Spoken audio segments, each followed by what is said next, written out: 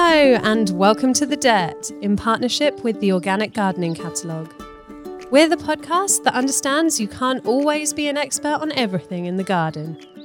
I'm Laura, editor of Grow Your Own magazine. And I'm Blake, Laura's deputy, and today love is in the air as we talk gardening Valentine's gifts. We've also got your essential tasks on the plot this week, but first, we've got the YouTube gardening sensation Huw Richards on the phone. Hi Huw. Hey there. Hello, how's everything in your garden? Great. I mean, it's all a bit on hold at the moment. It's ready for spring. It's ready to jump into action, but it's kind of paralysed. That's probably the best way to describe it at the moment. Oh, it's just that wait to start sowing everything. You sort of feel like you want to get started now, but then you remember actually it's still only February. Yeah, exactly. And also because I live in a cooler climate than quite a few people in the UK, I've got to be even more patient as well. So yeah, it's fun. So when will you get started on your plot in Wales? So I'm gonna start sowing some things end of February. So that will be things like tomatoes and broad beans. But the main sowing month is definitely April. I mean, of course, put the potatoes in March, but I've learned from experience to just not rush, because very often we get one late frost after 2 or 3 weeks of nothing as like a final kiss goodbye from winter. Yeah, just to check that you weren't too eager. It's like, yes, yeah, trying to catch you out. I think it was last year, wasn't it, where we had snow in April, wasn't it? There's something. Or was that the year before? I remember there was one really late snow and the whole garden kind of just went, nope, not having that. Exactly. So, as you may know, on The Dirt, we like to dish the dirt on some of the bad things that happen in the garden, but we like to ease you in. So we're going to start out with any successes that you've had. So feel free to brag. All right. Okay. So successes. I'll start with growing successes. I'd say probably last year, one of the successes was growing chickpeas for the first time. Oh, cool. Oh, wow. Yeah, because I'm really interested with trying to grow new things and really push the limit with things. So all I did was buy some dried chickpeas from my local Whole Food shop, and I planted them in mid-April in modules, and then planted them out, and then got a chickpea crop, which was really cool. Oh, wow. Especially in Wales. Because the great thing about chickpeas is that they're very drought resilient. And the year before, so 2018, we grew peas, and because it was so dry, the crop was over within 2 weeks. So the great thing to do with gardening and with a vegetable garden or allotment is to diversify and grow as many different things as possible. So then it means no matter what kind of summer you're going to have, what kind of weather life and the world will throw at you, you're always going to have successes. And is it true with chickpeas? What was the crop like? Because you don't get that many chickpeas from it, right? No. How did you find it? About 2 a pod on average. Yeah. But so did you feel it was worthwhile growing them? Yeah, I had so much fun, honestly. I'm just going up to the garden to check on the chickpeas, no other reason, because it's novel, it's new, and sometimes people can get really stuck in the rut with gardening, and they start to think, it's not as fun anymore. So what I definitely suggest is if you're listening and you feel that that's you, try growing some really weird and wacky things this year, and it really does build up that excitement again. So do you have any wild card crops planned for this year, or are you just going to see what comes along? Great question. I'm going to try different things, quinoa or quinoa, however you wish to say it, amaranth, loofah. I'm going to try some loofah. Me too. Oh, you're trying that this year, aren't you? Oh, really? I've ordered my seeds already. So when did you order yours? Literally about 3 days ago. Okay, so I think I. That's weird. It has quite a long growing season as well. So I think takes a while. Yeah. And I'm also going to try growing Chinese artichoke. Oh, right. I don't know much about that. So it's, if you know oca, also known as New Zealand yam, the tuber. It's kind of similar to that, but longer and thinner, and I believe white mainly. What's your growing space like? Do you have sort of a large space? Yeah, so that you're growing we have it's now 2 gardens. So one is kind of in partnership with the RHS running different growing trials. And then the other garden is the main garden. It's the home family kitchen garden. And we've got roughly, I don't know, maybe 22, 24 raised beds. I mean, I should know this off by heart, but I'll never remember. So yeah, we've got those raised beds, lots of soft fruit, a solar tunnel. So a solar tunnel, if you don't know what that is, it's kind of a hybrid polytunnel, but it's got this mesh within it. So if it rips no more than 2 centimeters. So that's really nice. Oh, yeah. Right. Oh, that's really handy, isn't it? Because I guess if you have any, really terrible weather and you see people with their whole polytunnels almost ripped in half, don't you? So yeah, or that's really useful. Or if you're a bit clumsy like me and you're walking around with loppers and accidentally walk into it isn't bad. So moving on from successes to the sometimes slightly less popular topic of failures, have you had anything in the garden that hasn't gone quite so well, or something that, you felt Aside a little bit embarrassed about at the time? With your loppers as well, yeah. But things, things that have been learning experiences. Every year, absolutely. Every year. I mean, every year it's different. And the thing that people who don't have any knowledge of gardening, they don't quite appreciate how challenging it is to not know exactly what weather we're going to have, and things like that. And also all the variables against us. We've got weeds, we've got slugs, we've got rabbits, even squirrels. I've seen squirrels stealing and eating gooseberries, which was a weird sight. Yeah, I mean, every year I feel that there's something that doesn't quite go well every year, but I've learned to accept that. You can't always expect everything to go well, because then when it does, the negativity hits you twice as hard.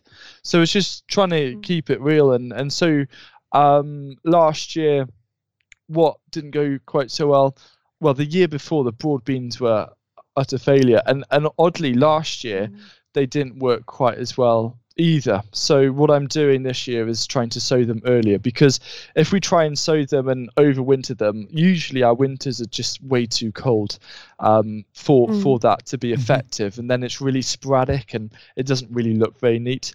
But to try and overcome this year, I'm gonna sow them in late February, and so yeah, broad beans were one.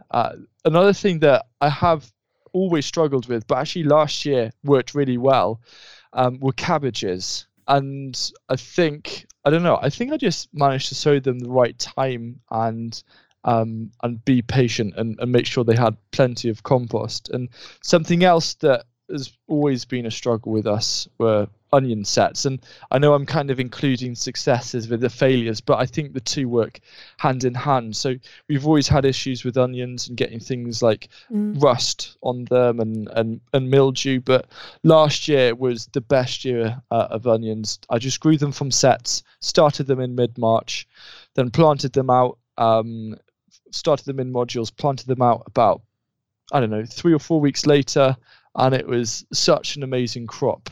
And the thing that I really want to exemplify here is that if something doesn't work in a garden, there's always another way round or another way of doing it. It's like, how do you count up to 10?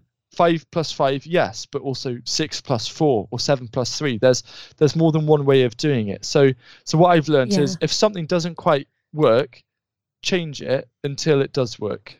I think sometimes that's a really, really good point. And sometimes it can just be a little bit difficult. You don't know what quite went wrong or what you need to change. And I think that learning experience is often what comes with time, isn't it? Would you agree? Absolutely, yeah. I mean, there's a lot of people I know who just do intuitive gardening, which I think is brilliant. I do a bit of intuitive gardening if I feel like it, or if I'm not bothered to look in the planting plan.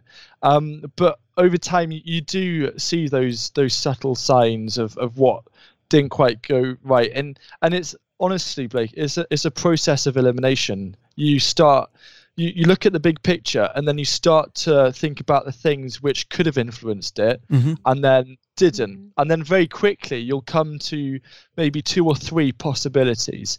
And that gives you so much more clarity than 30 potential things that could have caused that. Absolutely. And obviously, you're big on YouTube, as we mentioned at the start of the episode, with 187k, I just checked, followers or subscribers on there. So how, that seems to keep going up. When we spoke last year, that's like far bigger than when we last spoke to each other. So yeah, what kind of responsibility do you feel for, being able to reach that kind of audience and push it to new people? Yeah, I mean, it's crazy because 20 years ago, nothing like this would have been possible. It's such a fantastic opportunity using the internet to connect with people. And so when I started my channel, I think I was around 12, and all my friends were like, gardening. But the great thing is that you might be the only person who has a particular hobby in your town, and 20 years ago you would have felt isolated, but today you connect with that one individual person across the millions of towns across the world, and that's great. But obviously gardening is a lot more popular, and it's amazing because I get views all over the world. My main audience are actually in America. I've had I've had one view from North Korea, so I'm looking forward to Kim Jong-un sending me an invite. And there's this really nice interactive map on YouTube where you just highlight over the different countries and it tells you how many views you've had from it. And then in terms of total watch time, it's over 1.5 centuries now of watch time. And it's amazing to feel that I've managed to provide 1.5 centuries of information to the world through videos and about gardening, which, to be honest, that is kind of addicting, because I set myself an ambitious target of I want to hit a millennium of watch time, 1,000 years. And we'll see. That is an amazing target. Yeah, I mean, it would be something cool anyway. I don't know if the Queen would knight you for that, but I wouldn't care. I'm not interested in that at all. You've got to be in with the shout. You've got to be in with the shout. But also it means that it's also kind of pushing against mainstream. So mainstream is like all the newspapers, and then you've got things like Gardener's World and Monty Don and all the presenters and stuff. And back when it was just TV, you had to be very lucky or know the right people to have a chance to go in front of the public and share things. But with YouTube, I've managed to bypass that.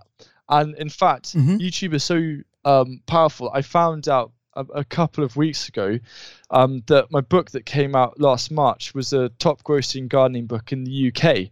So it's great to be ahead of Monty Don, and it's just me stuck in Wales with my little YouTube channel and not on Gardener's World. So there's a lot of power behind it. It's deserved. I think your book last year was really, really great, and you've obviously got a new one on the horizon at the moment, haven't you? So. Yeah, I got a new one coming out end of this month. Grow food for free. All I'm trying to do is, I feel that there's a lot of different excuses as to why people either give up or don't start gardening in the first place.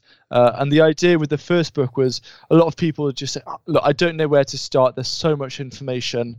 I'm not going to bother. So I just thought, look, single raised bed, it's all you need. I'm going to hold your hand through it month by month to make it as simple as possible. And then with the second book, it's I feel a lot of people think that growing food is too expensive and you're always having to buy seeds and everything. So I just thought I'd take it to the extreme and see if it can be done for free. And people can do it for free if they want, or they can just use it as ideas and inspiration on how to cut back on costs every year. I think that leads us really nicely into our next kind of major point, which is what shortcuts or hacks you would advise people to do that you found have worked. So things that aren't necessarily by the book. Do you have a favourite one that you use every year? Oh, there's so many different things. The thing that got me into gardening hacks was I think it was on YouTube. Someone had done hacks with plastic bottles, and it was cooking one. So I did a one with gardening, and it had a few 100,000 views, which I it's amazing. And then another thing that also helped was Jeff Hamilton using a rain gutter to grow peas in, and then slide out the peas into a trench. Yeah, I that's love the most satisfying thing in the world. But there's other things as well. One thing was for me, growing potatoes the lazy way. Just literally getting a raised bed, laying seed potatoes on top of the soil, on top of the earth, and then covering it with loads of hay and loads of straw or whatever, and just leaving it for the plants to grow through, cover it with another mulch, and then when it comes to harvesting, you just pull it away and you pick out the potatoes, and they are so clean, and you never need to water them. It's so nice, and you don't have to dig or disturb the soil either. And I guess another hack, it's arguably not a hack, but it's really learning about succession sowing. I still think this is very much a missed opportunity in the gardening world, and knowing how succession sowing works and how to do it as effectively as possible to maximize things. And the tip that I'd say is everyone's busy sorting out their yearly garden plan, and usually it's on a sheet of paper and it looks really nice and pretty, and they're putting all the vegetables in different places.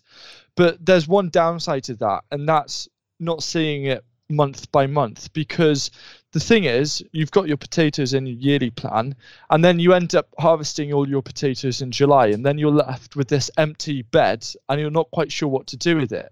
And you think, oh, maybe I could put some leeks in, but by then it's too late to sow leek seeds. So what I do with a plan is I actually split it month by month, so I can see and kind of foresee the changes with each month. So I can start sowing a month or two beforehand. So as soon as something comes out, I can put another crop in and really almost double harvests.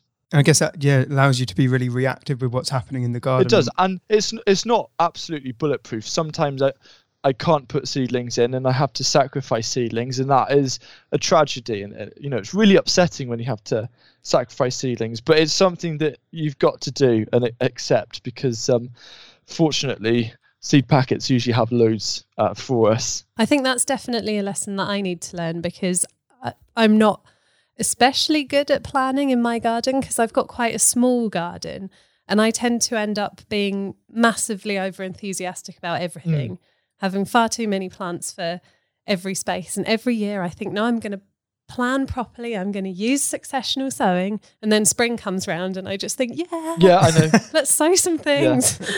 I mean, so that's I can't blame you though. We've had to wait all winter and then you just get so excited, and always like, do any of the neighbours want any plants? The worst is when you have a glut and you've got courgettes, and then the neighbours start pretending that they're not in when they see you walking up to the front door with another load like of drawing courgettes. the curtains closed. Yeah, there is actually a book, isn't there? What do I do with all these courgettes? Is there? Or something. Oh, yeah. really? I think my parents have that book. Essential. Yeah, I mean, that should be a bestseller right there. So bringing us on to our final question. In the time that you've been growing, what would you say is the most important lesson that you've learned? Oh, wow, that is... It's a big question. It is, yeah. No pressure. The most important lesson I've...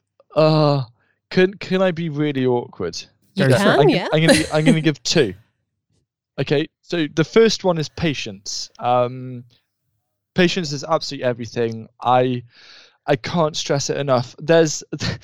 Especially in allotments, I feel that people get very competitive, and they're like, I want to be the first one to put out my broad beans. I want to be the first one to sow my carrots. And the thing is, if you want to be the first with everything, the risk of failures or crops not working grows, tenfold. And what I say is just try and ease into spring. Don't get overly excited. And I also find that even if you plant things a little bit late, they almost always find a way of catching up anyway. But also, you've then reduced and lessened the chances of having a failure. So that's the first big lesson. And I think the second big lesson is learning about soil health and respecting the soil. Our garden's mainly been low dig, not no dig, but low dig for many years. It's now around about 90% no dig. But I've been reading lots of books about soil health, things like teeming with microbes, and it's scientific, but if you're willing to sit through it and work through the jargon as well, it is absolutely fascinating how microbes and fungi work in partnership with plants to not only help provide nutrients, but to protect against pests and diseases. And so I found that absolutely fascinating. And I think we need to take a moment to thank Charles Dowding for really bringing that in to popularity around the UK. Yeah. No dig gardening, I believe, is perhaps the greatest revolution happening within, the last few decades in terms of gardening, and it's for all the right reasons. So I saw a video yesterday, someone on Facebook on an allotment group, and it was a sped up version of them double digging over a single raised bed, and it looks so painful. and then you look at the comments and you see about 50 people saying, oh, why, use no dig. And there's been a massive shift. But I think that shift has been very quiet. So it's been bubbling in the background, and I think mainstream is kind of not wanting to accept it, but it will be inevitable. Definitely. You heard it here first. No dig is the way forward. Thanks so much for chatting to us, Huw. It's been really great. And Blake, shall we pop back to the office and grab Grow Your Own's Ed Assistant Rose, and we will head to our team chat? Let's do it.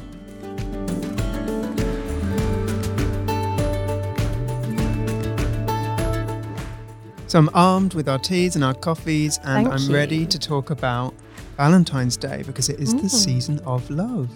So I wanted to ask what you think are good gifts for gardeners this Valentine's Day and what you would want. Well, you both look really stumped. No, I would say it's very much a balance between the want and the need. Okay. Like in the garden, I definitely need a cold frame this year. But what I would really want, basically my whole life, I've just loved animals. I just love animals. I want all the animals in my garden. So the ideal thing would be a hedgehog house, a bug hotel. Yeah. I'm dubious to say any sort of bird feeding apparatus because where I live, we have loads of seagulls. And I mean seagulls that are the size of dogs. So what is it with Ipswich seagulls? There is something about going to Suffolk whenever I go. The seagulls are humongous. And also, you can't put you don't see any little birds in the garden because the seagulls eat them, which might sound like a ridiculous thing to say. But once, looked at my neighbour's roof, there was a seagull sort of doing some weird seagull motion. I'm acting it out because I know, the listener can't see. Very convincing, Laura. And we were like, what's it got in its mouth? Oh, wait, another bird. So I think I'd like to attract all of the wildlife with the exception of birds for their own safety. Okay. We used to have giant ones in Brighton and they were huge. And they used to put out warnings to say, beware of the seagulls because they were really feisty. Yeah. I remember one time I saw this man, he just bought some chips and I've never seen so many seagulls. It was like Armageddon, but seagull version. It wasn't great. My favourite film is The Birds. It's the only film in black and white that I can watch. It's really, really old. I think maybe like Alfred? 60s. Yeah. Is it Hitchcock? They remade it. It's scary. Yeah, apparently and that's so it's scary. Terrifying. Yeah. I do feel like, sorry, I have segued us a little bit there. So do you have any Valentine's gift suggestions? Well, funny you should ask that, Laura, because I've come with a list. I am prepared. Yes, not being presumptuous or anything. Just in case anybody at home is listening and they want to, try and woo me a little bit. The way to my P.O. heart box, is Blake at Grow Your Own. Yeah, exactly. I've got a list of things that I wouldn't mind having for Valentine's Day or at any time of year. One is a trip to an RHS garden or any of the gardens, not too fussy. Yeah. I'd also like a bigger plot. So if you can supply that, that would be great. There's a long list of houseplants that I want. I also wouldn't mind some homegrown produce. So if you're ever growing anything, obviously not this time of year, but in the summer, and you've got a glut, send some my way. I'm always happy. I love food, especially if you can make it into some homemade jam or condiments like tomato sauce. I put a little plug for us here that I think is a good gift, which is a subscription to Grow Your Own magazine. Excellent subscription. I mean gift. So Blake, You don't want a lot then? Just haven't a even few finished things. yet. There's still some more. Gosh, sorry. Go on. You could also offer to come and help me out for the day, just like clearing my plot. That would be the ultimate expression of your love for me. Giving you time. Exactly. Time in the garden. Exactly. And help and just, some manpower to do some things. Mini greenhouse would be nice if you want to splash the cash. Or just any gardening books. I love reading gardening books. I was going to say books. Sorry, that is a good one though. Yeah. Rose, I think we should draw attention to an excellent gardening gift for the listener, because you don't have this beautiful visual aid. Blake doesn't have shoes on at the moment and has vegetable socks. I do. Oh, Whack them on the table, Blake. It's quite the look. So they are brilliant. What vegetables have you got on your... I spot a radish. You do spot a radish. What else radish. is that? Is that an onion? It's an onion. I've also got beetroot and carrots. Carrots are strange shaped on there. Yeah, they're kind of... I think they might be like mini rooted carrots.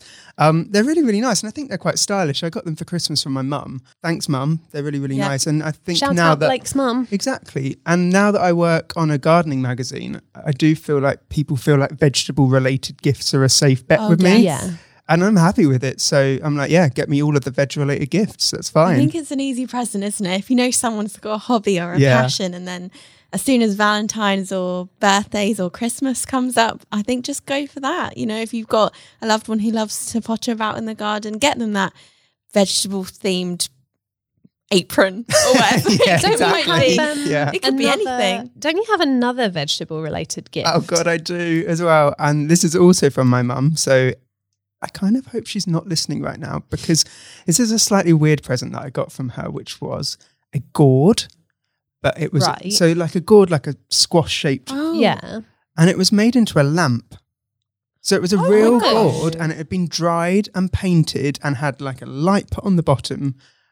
It was a lamp. Is it in your house? And it is in my house, and it's really cool. And when I look at it, I think this is such a cool thing because it's handmade, it's bespoke, it's just like a really cool thing, but it doesn't really fit with anything in my house, and I'm not sure I would have spent money on it myself. Where on earth did she get it from? I think she got it handmade locally, somewhere, where we are in Essex. So that sounds amazing, yeah. Does it not, has the drying it and varnishing it, does that stop it from degrading? Because you'd think that the heat from the light bulb. Yeah, I did wonder about this, but I've had it just over a year now and it still seems to be intact. So I'm not sure whether over time it might deteriorate, but the varnish seems to be holding strong, and it's a real conversation starter whenever anybody comes over. It seems like your mum has a really good eye for presents. Yeah. It sounds like a really cool present.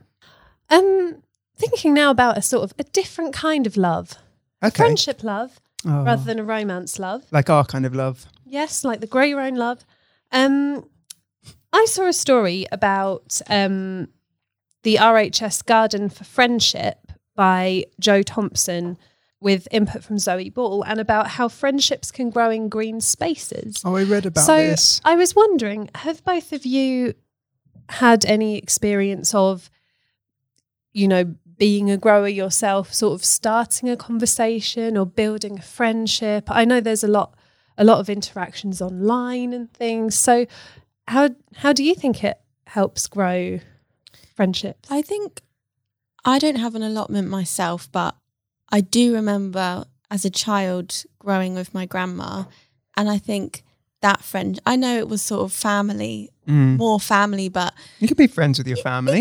Exactly. So it was building those relationships when you're helping as either a child or as a grown-up. I definitely felt like a connection, like more in the garden when my nan was showing me how to harvest potatoes and grow carrots. I think that it's almost like that unspoken, it's the act of sort of doing it together. I think it's sort of, it's lovely. I love that. Yeah. My neighbours, you can see over our fence, and so we often chat over the fence when we're out in the garden, and last summer we did share some of our plants, which was really, really nice. So they were growing sunflowers and I wasn't, but they passed some over because they had too many. Literally just passed it over the fence to me. And I gave them some seeds, and it's just, it was really, really nice, and it helps to build those bonds. Yeah. I would say mine is probably with neighbours as well. We've got some lovely next door neighbours who have an allotment, and they're kind enough to share lots of their produce with us. And, you know, I've given them some seeds, and we always, you know, chat about it, been to their allotment and had a barbecue with some of their allotment stuff. And then we've got some other neighbours sort of at the bottom of our garden who also grow things, and they always leave little bags of apples from their tree over the fence and everything. That. So it really does, I think it really does sort of nurture that feeling of community. And people who have allotment plots, I think, you know, those are friendships that you wouldn't necessarily have met them otherwise, but you can make friends for life this way as well. It's a great conversation starter because people love to talk about what they love. Yeah. So if you sort of start a conversation with someone who you know loves gardening, they can go on forever, and they might not have had an opportunity to talk about it. I think that it's really important to talk to people who you know around on the allotment, who might you might see them by themselves quite a bit. And people love to talk about their passion. So as we know probably from the Huw conversation, he loves to talk about what he loves to do, and so does other people who are around you. Yeah. When you're passionate about that thing, it's nice to be able to share that with other people. And to just ask people questions like, what are you growing? What are you doing at the I moment? get that a lot. Yeah. Working on Grow Your Own magazine, like with my neighbours, they'll be asking me questions about it, but it is really, really nice. And it's really great to see these younger people that are actually getting out and doing this as well. Yeah, definitely. Shout out to them. I think as well, the whole thing about you mentioning the Huw conversation that Huw said that's very true is there's lots of different ways to do things in the garden. So I think that's another great thing about the sort of building of the community is that something might not be working for you, but your allotment neighbour or one of your friends or something might have tried it a slightly different way, and then love it. Love it. Love it. There's a lot of love flying around There's in the room so much today, isn't love. there? Anyone would think it's nearly the 14th of Feb. Well, my story isn't exactly love related, but it is about a love of plants and saving plants and seeds. So Kew Gardens, I know that we talked about Kew Gardens briefly in the other podcast, but I do have other stories that are not all about Kew Gardens. I have been, I do love it. Again, love. But so Kew Gardens, as we all know, there's been horrific wildfire in Australia, and a lot of devastation has occurred. So Kew Gardens is helping to protect Australia's plants, and what they're doing is they're setting up an emergency collection of seeds in areas devastated by these fires and storing them, some of the rarest species in the world's biggest wild seed bank. So I didn't know, I didn't know if you'd heard of this massive seed bank that was a thing. No, that sounds amazing. Share with us. I know, this sounds pretty epic. Over 2.3 billion seeds from 190 countries are stored in airtight glass containers in huge -20-degree freezers underground. So it's the idea that we can grow new generation of plants in years to come. I've heard about this. So we don't lose those plants. Yes, it has 41,000 different species. So that's amazing. Yeah, so I just kind of wanted to ask you if there was like one plant or one vegetable or something that could go under extinction, like what would you want to save? What's your favourite? I know. I would want to save, and it's a really basic one, and this is never going to happen, but my tumbling toms are so important to me as a small space grower. I get so much off of them. So for my desert island. Yeah, it's like your desert island fruit or vegetable. Like if you could only have one or you could only save one, what would it be? There's other veg that I like eating more, but actually just how productive it is. Yes. It's so good for the amount of space you need to use. So I love that. Yeah. I think mine would be perhaps strawberries. Maybe. Okay. Oh, yeah. I mean, they're quite like a treat. But if I had a vegetable, perhaps potatoes. I love growing potatoes. Yeah. So you can't beat a potato.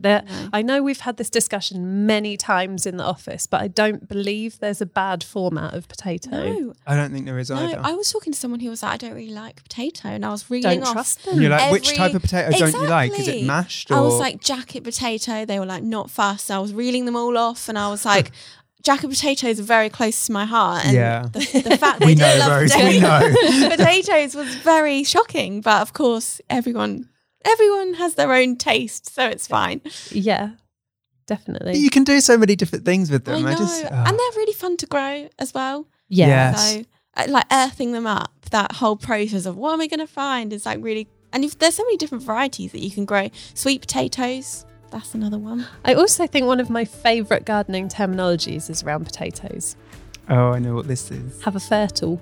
Oh, of course. Yeah. The first time I saw that word, Which means, Which Laura? means having a little feel under the surface to see where your potatoes are at, what's going on. Have a little feel. There's something about the word that's just really cute. Yeah. Fertile. I love it. I'm avoiding answering which crop I would save because I don't know. You just want to save them all. I want to save them all. I mean, I would agree with tomatoes, but also in terms of what I really enjoy growing, I really love growing chilies. Yeah. But at the same time, I wouldn't be able to choose one. Well, that's fair enough. It's hard. It's so hard. Hence the reason why there's 41,000 different species saved. Like, they're not choosing, they're just saving it all. So thank goodness this is not something that we're having to actually decide. Definitely not. Anyway, I suppose we had better get back to it. So we will throw over to the Organic Gardening Catalogue's Chris Collins for his organic tip of the week.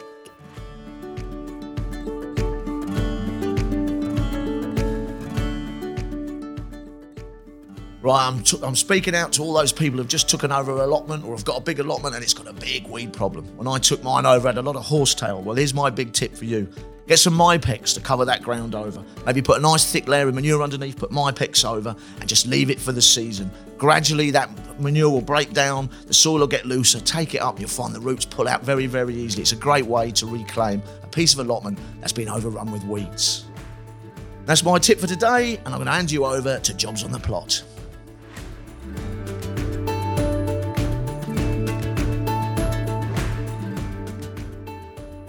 As we move further into February, we can really feel spring is on the horizon. We're stealing back some extra minutes of light in the evenings, and some days are even offering a little late winter sunshine. It can be really difficult to resist the temptation to start sowing. However, making sure you're busy with other garden tasks keeps those itchy sowing fingers busy, and there's plenty to do to get yourself prepared for the busy months ahead.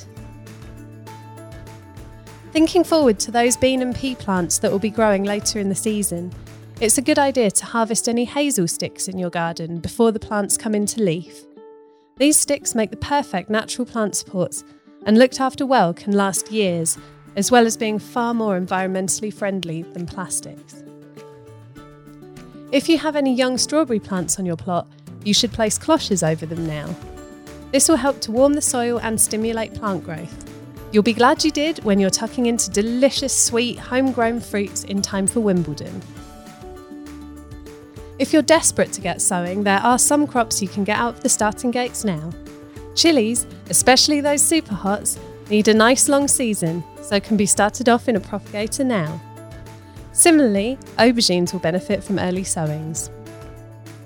Broad beans, carrots and parsnips can be started off outside, but you'll need to consider your conditions as the soil will need to be warmed first. It's a good idea to keep some horticultural fleece handy to protect new sowings from any cold snaps. Light soils will accommodate the planting of garlic and shallots at this time, but if you have heavier soils, it is advisable to hold fire for a little bit longer. It's also a good idea to give your growing space a general once-over before it bursts into life again, and check your shed essentials, tools, undercover spaces, for anything that might need repairing or replacing ahead of another busy growing season. Once again, thanks so much to Huw for chatting to us about his garden hacks, and until next time, happy growing!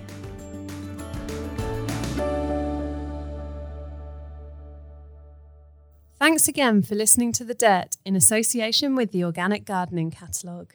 Whether you're an accomplished organic grower or just interested in learning about growing in a more natural way, the Organic Gardening Catalogue is for you. They're the one-stop shop for all things garden related. They've got a fantastic selection of seeds, plants, tools and more. Be inspired by growing organic, whether it be in a garden, an allotment or even on a city balcony. Visit organiccatalogue.com for more. And don't forget to subscribe to The Dirt for free to make sure you never miss an episode. We'd love it if you rate and review wherever you get your podcasts, and don't forget to tell your allotment neighbours. We have some really exciting guests coming up, and one of them could be you. Do you or someone you know have some great gardening advice, dirty gardening secrets, or funny disasters on the plot? Email thedirt@growfruitandveg.co.uk to let us know. Plus, as a special treat for a monthly dose of trusted garden advice from the whole Grow Your Own team, we've got an exclusive offer just for the Dirt listeners. Head to growfruitandveg.co.uk/podg, that's PODG, or call 0800 904 7000 and quote PODG to get 3 issues of Grow Your Own magazine for just £6. And every issue comes with a selection of free seeds. Check the episode notes for details and terms.